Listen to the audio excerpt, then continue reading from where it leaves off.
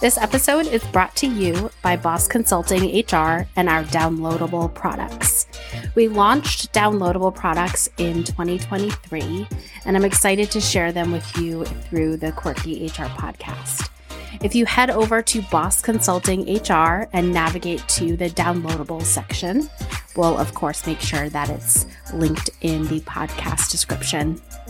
There you can find resources for small business owners, HR departments of one, new business owners who are not quite sure where to go to get started, all for a purchase.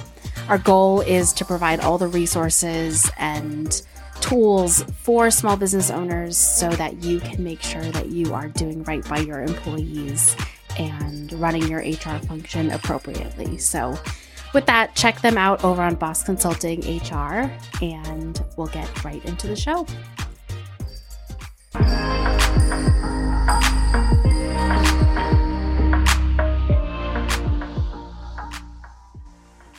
Welcome back to Quirky HR. If you've been a longtime listener and you listened to episode 35, Humanizing Human Capital with Stela Lupushor and Solange Charas, I'm excited to welcome them back to the podcast. And we're going to be talking about AI, demographic shifts, and the status and nature of the workforce. So ladies, welcome back to Quirky HR. Great to be back, Dana. So glad to be in the space again with you. So for anyone that hasn't listened to the previous episode, can you tell our listenership about the book and what you do? All right. So the book is really an amalgamation of both Solange and I's perspective. I come at the human capital measurement world through the lens of design thinking and using analytics technology to make the worker experience better. So then they can bring their best self, so they can create best products, innovate, whatever it is that we want or they aspire also to do. So both the organization and the individual wins. Solange comes at it through the business and financial lens because there is a direct bottom line impact as a result of having that type of worker experience created. So we bring those two perspectives together in a way that allows practitioners, managers, in a very accessible way, understand how to link those small, seemingly changes in the worker experience to the business outcomes that matter to the organization, because there is a direct relationship. There is sometimes easy ways to make a disproportionately big impact for the organization. Can we talk about this idea of worker experience? Yeah. Because I think a lot of businesses, especially the ones that I work with, they believe that they create a good work environment. They give people a great, reliable paycheck, and people should be grateful to work for them. And I think in the HR world, we're very much like, you have to do more. You have to be more intentional about creating a space for employees that is different. So can you elaborate a little bit more on that idea of worker experience? I'll start defining, and then I'll let Solange layer the next the next set of complexity, because it's not a one size definition, right? It is really the small and big touch points that an organization has with its workforce. Sometimes it can be as small as, hey, my Wi-Fi is not working and I don't have a stable connection, therefore I'm not able to work. Sometimes it's as big as, what is the leadership of the company stands, or what is the position of the company's leadership on certain social issues, right? And then everything in between. And all of those touch points make an impression, a lasting sometimes ignored at the first, and then over time it builds up, that creates that relationship between the worker and the employer brand. And it starts with, before you even become an employee, it starts with very early stages of discovering what the brand is all about. Do I consume their products? Do I respect the reputation in the market? Do I believe in the mission or in the sustainability of this organization? Or maybe they came to my school when I was in high school and they had a really interesting and dynamic speaker talking about the company, and that made the lasting impression. And over time, I wanted to come bring my talent to this. And then as you progress through your journey towards the employment, right, how you're treated and how you feel you were handled during the recruitment and application process. Did you get a confirmation of applying? Did you get a response when you followed up with the interviewer? Even when you didn't get the job, right? How were you treated in the process? How were you told? Now, all of those little moments create lasting impact. Even after you quit, right? You still have an impression of whether or not you want to continue to stay a shareholder or you want to continue to buy products from the company. So creating that positive experience and look at it through the lens of the worker, not through the lens of the HR processes, is the differentiating factor for thinking here. Excuse me. And I would add to that, really just to highlight the lens that both Stela and I bring to a topic. So Stela looks at it, excuse me, through, went down the wrong pipe.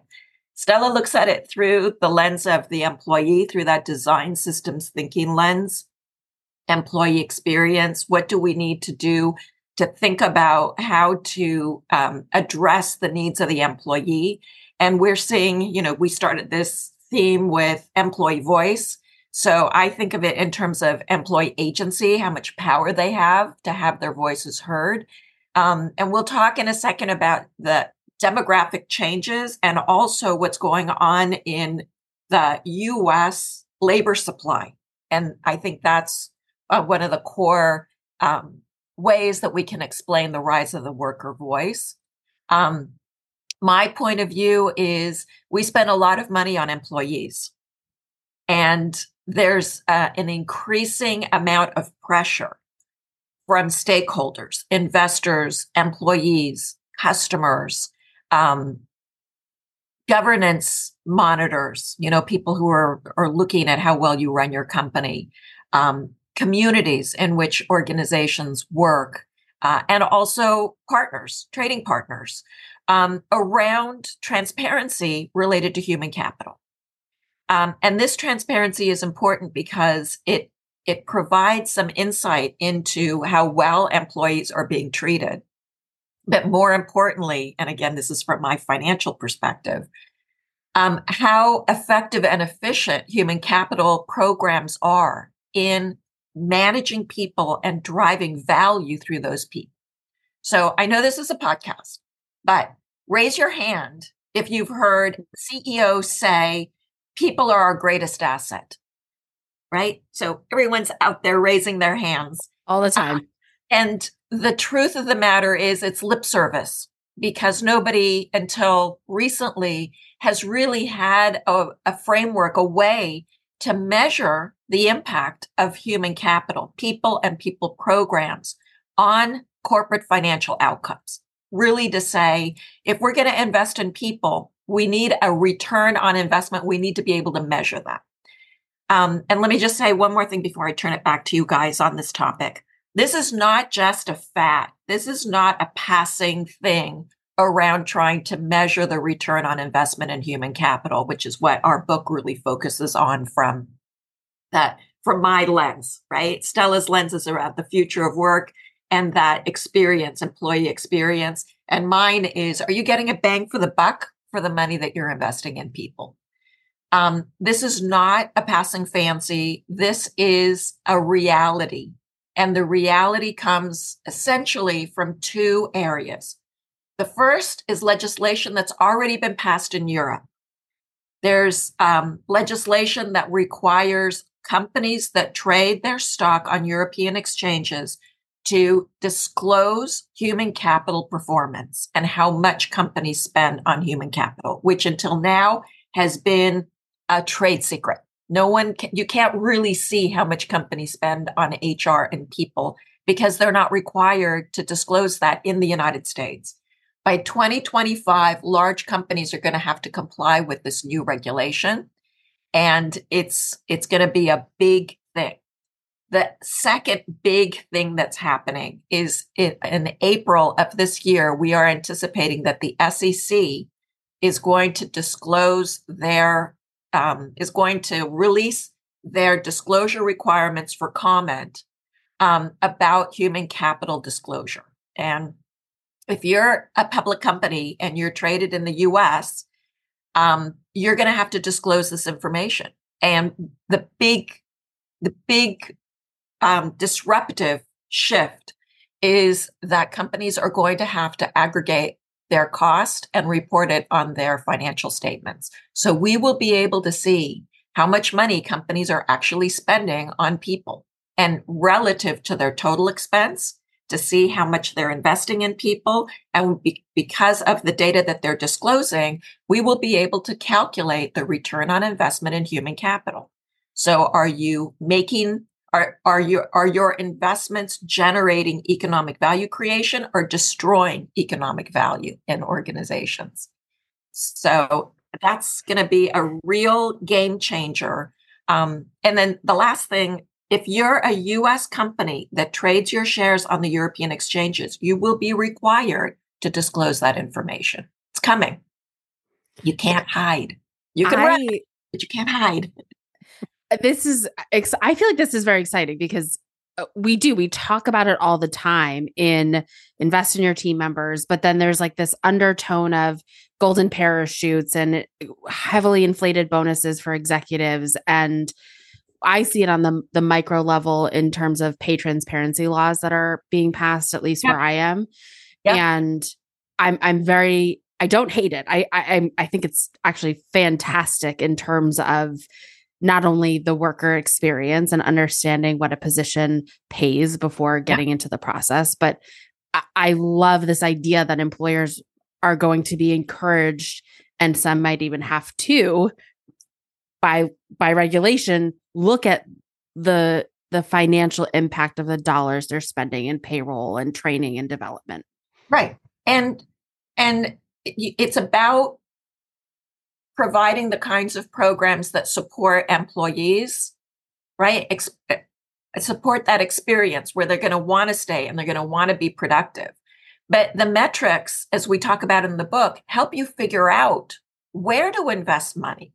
Don't invest money in programs that don't foster any good feelings in employees, right? So, and when I teach, my students come up with these ideas, right? Oh, let's put more money in training and development. I said, what's your evidence that that's the right place to spend money?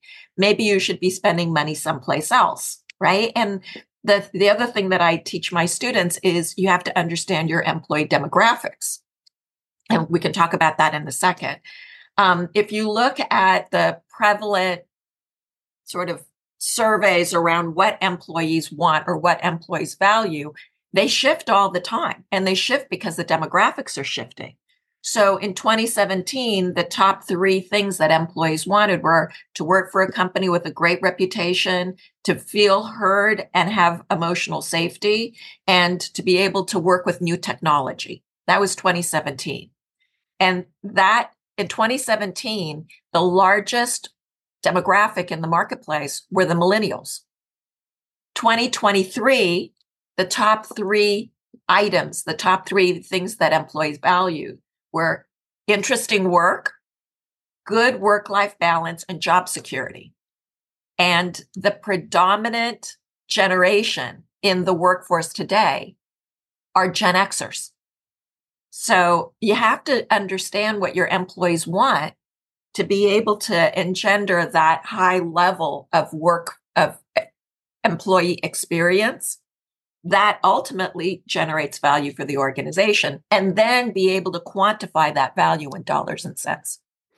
Let's talk about the demographics of the workforce and this idea of worker voice. I hear from clients post-pandemic, no one wants to work anymore, and they're making all these demands. They want higher compensation. Everyone wants to work from home because they don't want to, they don't want to be held accountable, and they want to wear their sweatpants. And then CEOs are saying it's not good for their mental health. And, there's so many opinions. I won't even say data, because I think many of those are just opinions, not based on data or fact.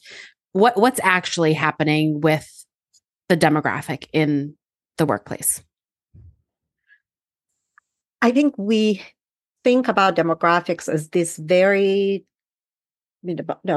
clearly defined, with clear edges, groups and segments of the population that have certain characteristics. And instead, I think we have to kind of reframe our thinking in terms of the life stage, right? You have a child, therefore it's much more, you need flexibility. You need a little bit more, more ability to take time off during the day and work at night, and maybe not come to the office every day just because you have responsibilities at home to care for. Or you may have an ailing parent that will require the same type of caregiving responsibility and flexibility, but it's a different life stage. So when we design programs from a child perspective, we first of all assume certain parameters. We say we're going to give parental leave, but why should only parents benefit from that? And why not anybody else who has caregiving responsibility benefit from that? How can we make some of these programs and offerings, workplace offerings, more inclusive?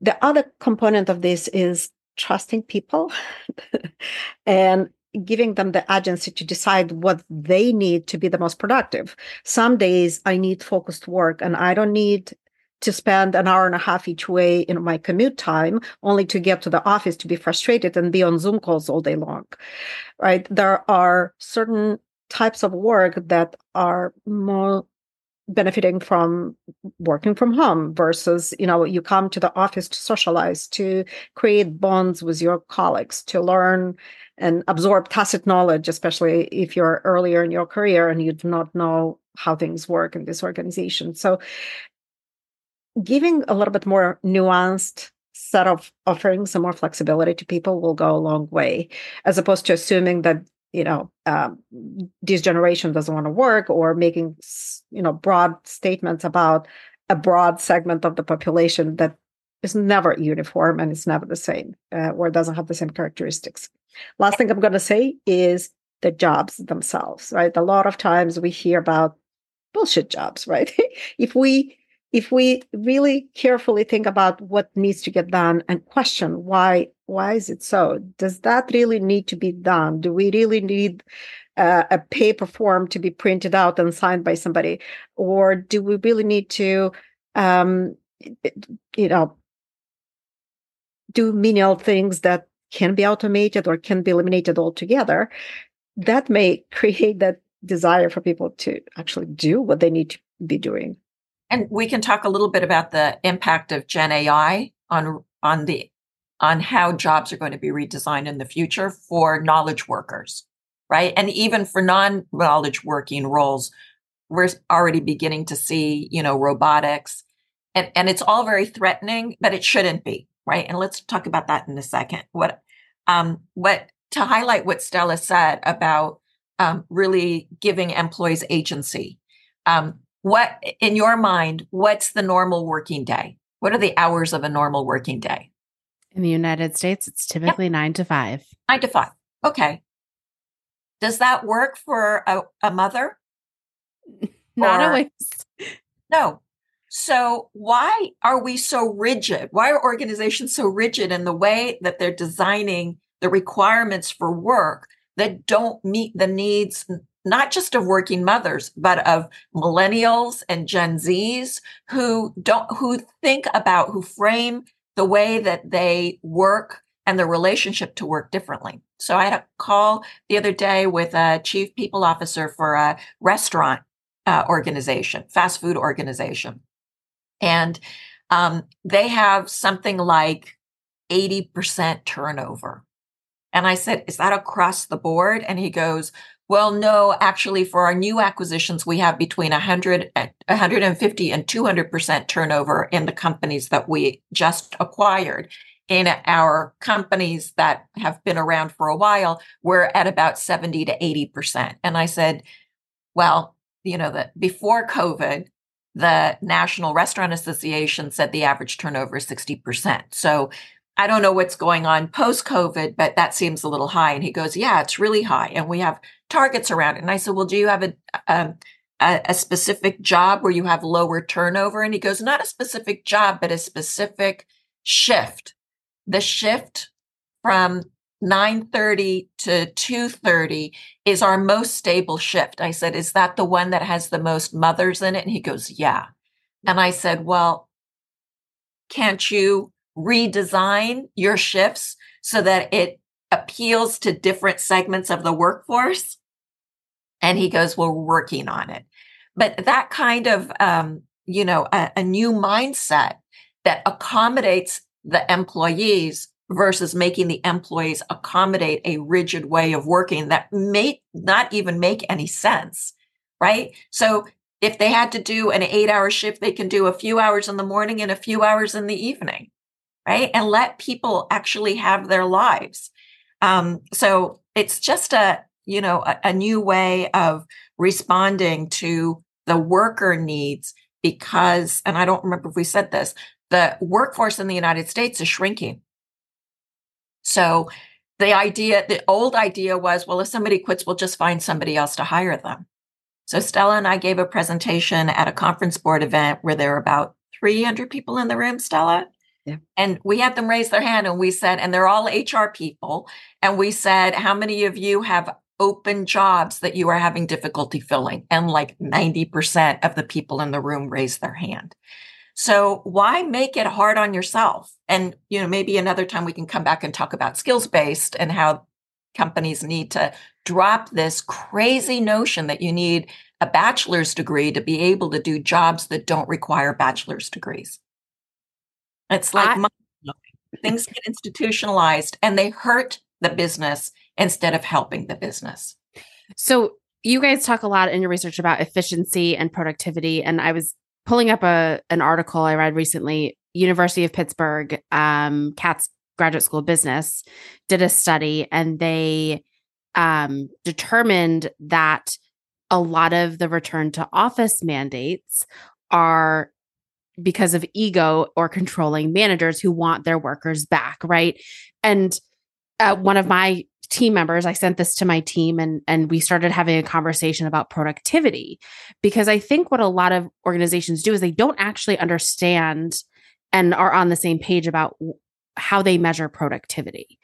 And I think a lot of times it's productivity is me seeing you from 9 to 5 right, versus what is the end goal? What is the end goal of this position, right? Can you guys speak to that a little bit about like why we have this antiquated view of productivity? So let me start and then I'll turn it over to Stela. So I agree with you that I think that there's something in returning to work because of control issues and because of this belief that if I can watch you and you know that I'm watching you, you're going to be more productive. And there's actually a theory about the watched worker is more productive. But there are ways of watching people without having to actually be co-located with them, number one. And number two, productivity isn't about how busy you are. Productivity is about what you produce, how quickly you can produce results and the quality of the results that you're producing. A second thing, and then I'll give it to Stela, is I'm not sure that the return to work demand is purely driven by this control. I also think that underneath it is this expense concept, which is I pay for an office space and I pay every month for space for you to use. And if employees are not using the space, then it is a wasted expense. So there's this notion that if I'm going to pay money for office space, I want that office space to be utilized, or else it feels like I'm throwing money away. But organizations need to think about the balance between the cost of real estate and the cost of replacing employees that are going to leave you if you force them to come back to the office full time, and that doesn't work for them. And the time that a job is open is lost productivity for the organization. So there's utility analysis, which we talk a lot about in the book, cost benefit, figuring out what your cost is, figuring out what your benefit of accommodating employees in a different way. So is their productivity going to be higher, marginally higher than the cost of, real estate? But real estate is a fixed cost. So CEOs and CFOs need to rationalize and justify that cost to their boards and their stakeholders. And I think that's a lot of the reason why we have this underutilized real estate. We have to use it. And that comes also with the push from municipalities to drive businesses to bring their people, because the local small businesses are dependent on, all of these office workers going, to lunches and consuming, shopping around. So there's an economic pushback from the yeah. But also, I think, in addition to what Solange was describing, I think there is also a reward structure that is so ingrained in how we manage the organization. So unless we change some of those principles, it's going to be very difficult to change the workplace practices and norms, right? And to me, I was a road warrior all my life. I worked remotely or virtually. I knew when I needed to go into the office, I had the kind of the autonomy to manage my life around the times when I needed to go somewhere as a consultant and as somebody who never had an assigned office per se to show up for. And I know all of the challenges, right? You need to have discipline and infrastructure to set up your office at home. You need to have good, stable Wi-Fi access. You need to be able to, rearrange the schedule should something happen. And therefore, you have babysitters, you have the support structure around you. So that's on me to get myself organized and be disciplined. On the organizational side, I knew that I needed to be very strategic in when I show up for what meetings. So I have that face value.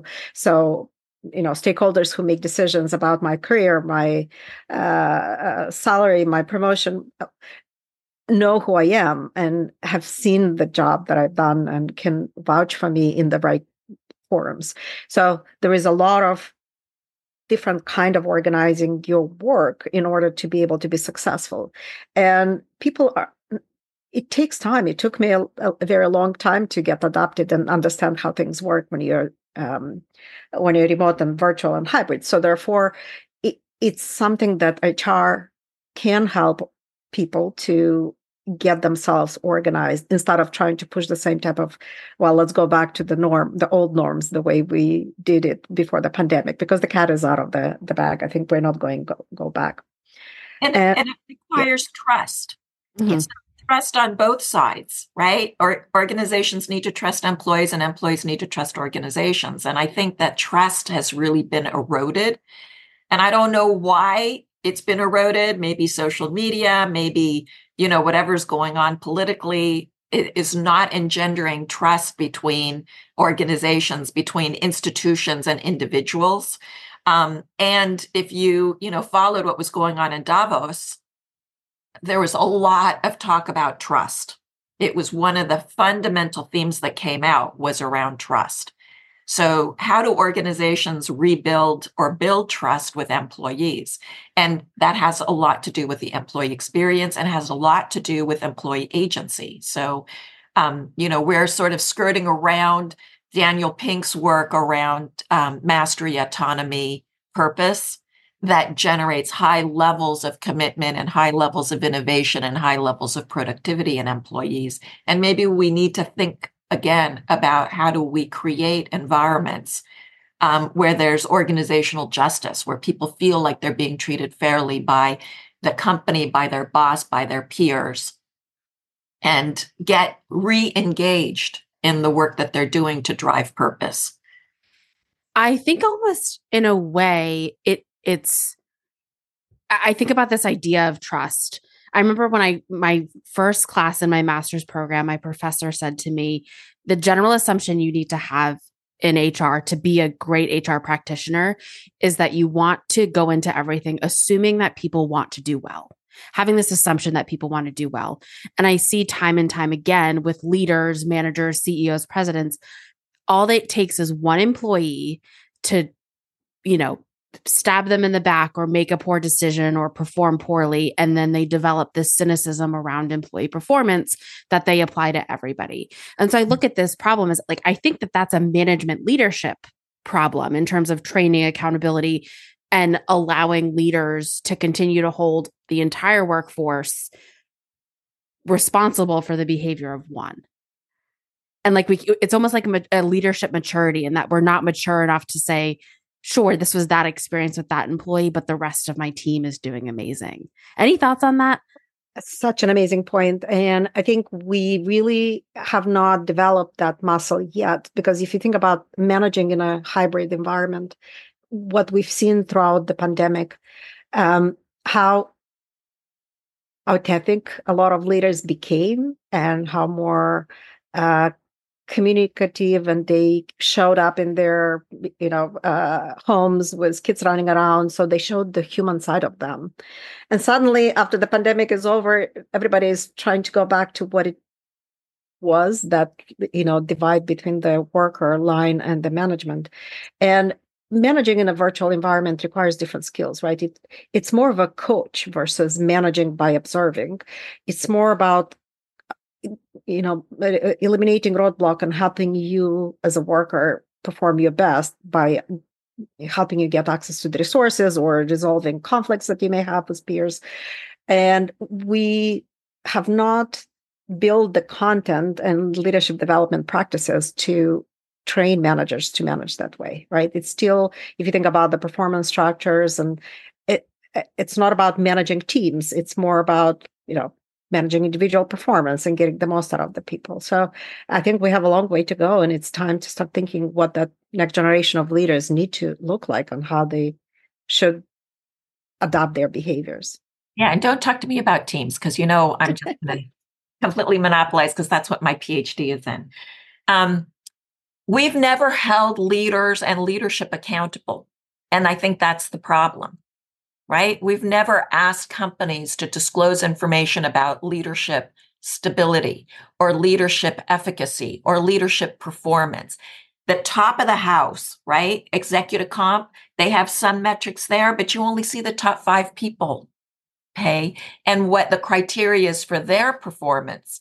And it's usually financial and usually tied to the company and not about leadership, right? Because you assume you've got good leadership skills if you're producing these outcomes.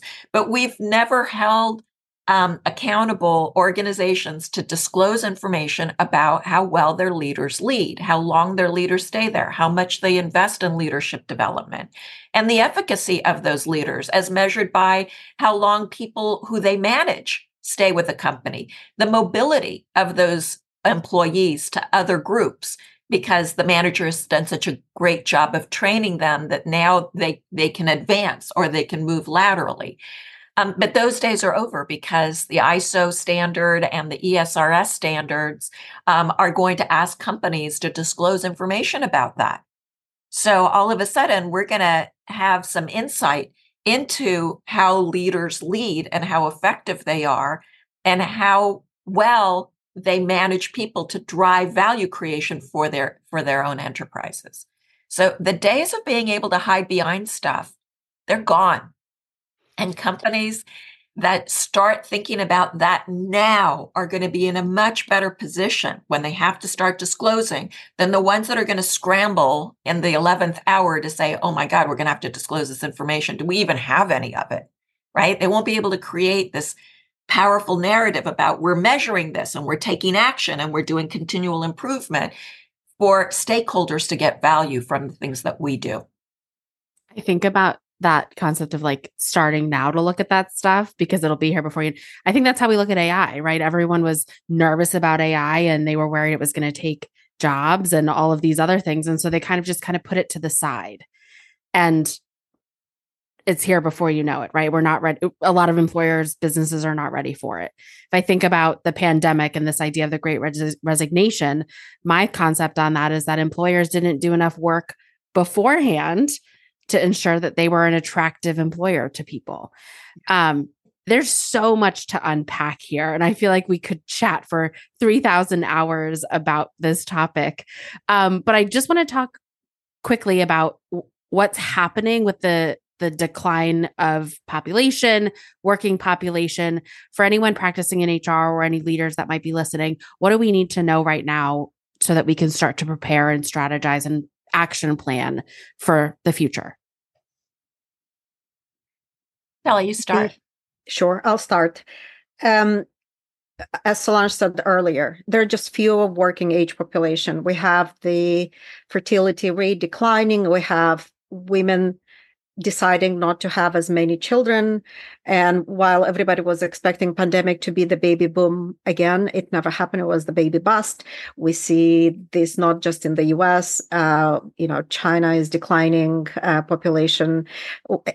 Now India is the most populous country in the world. We see a lot of mature economies experiencing this.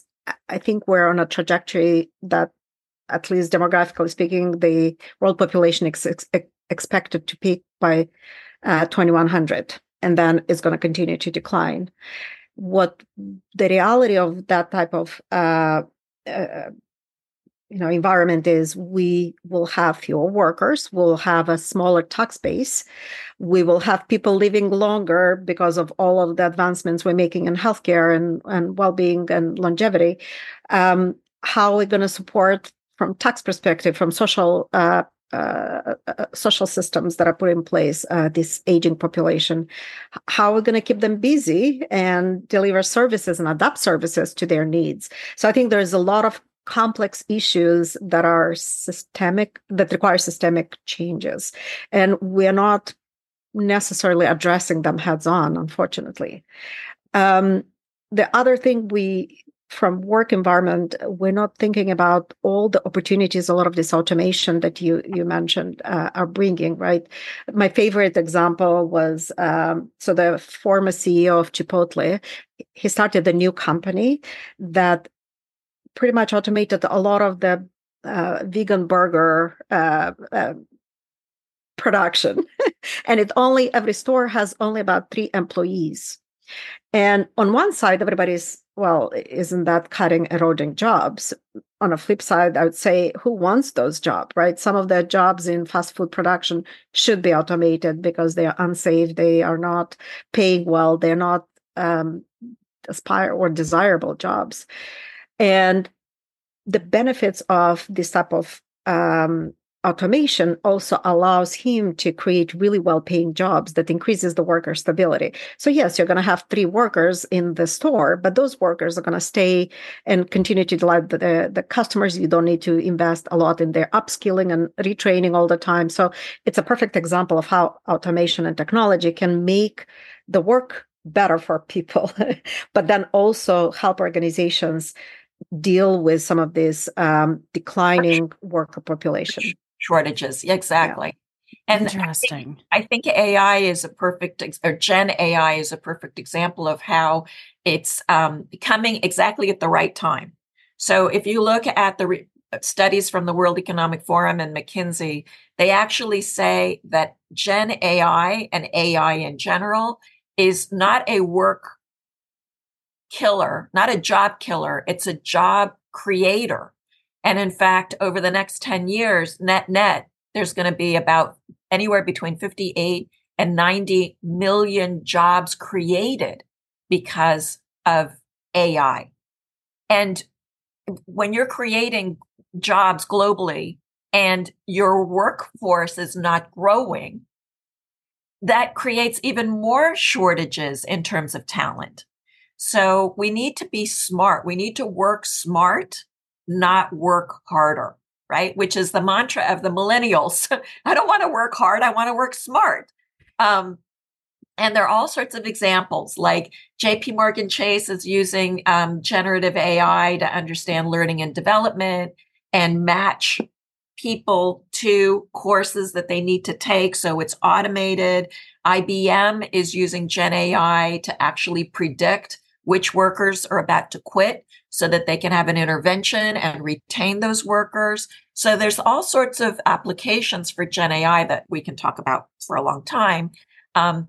And I can also say that Stella and I are going to be working on a series of blog posts that unpack this idea of how to redesign a job, how you should think about it, how you unpack the tasks, how you repackage those tasks and apply Gen AI to do some of that work to make work more interesting and more productive for workers. And when you have more interesting work for workers, they don't go anyplace. They'll stay because they like the work. And, the generations that are in the workplace right now, as I said before, they want interesting work. They want work-life balance. They want to work with new technologies and they want job security.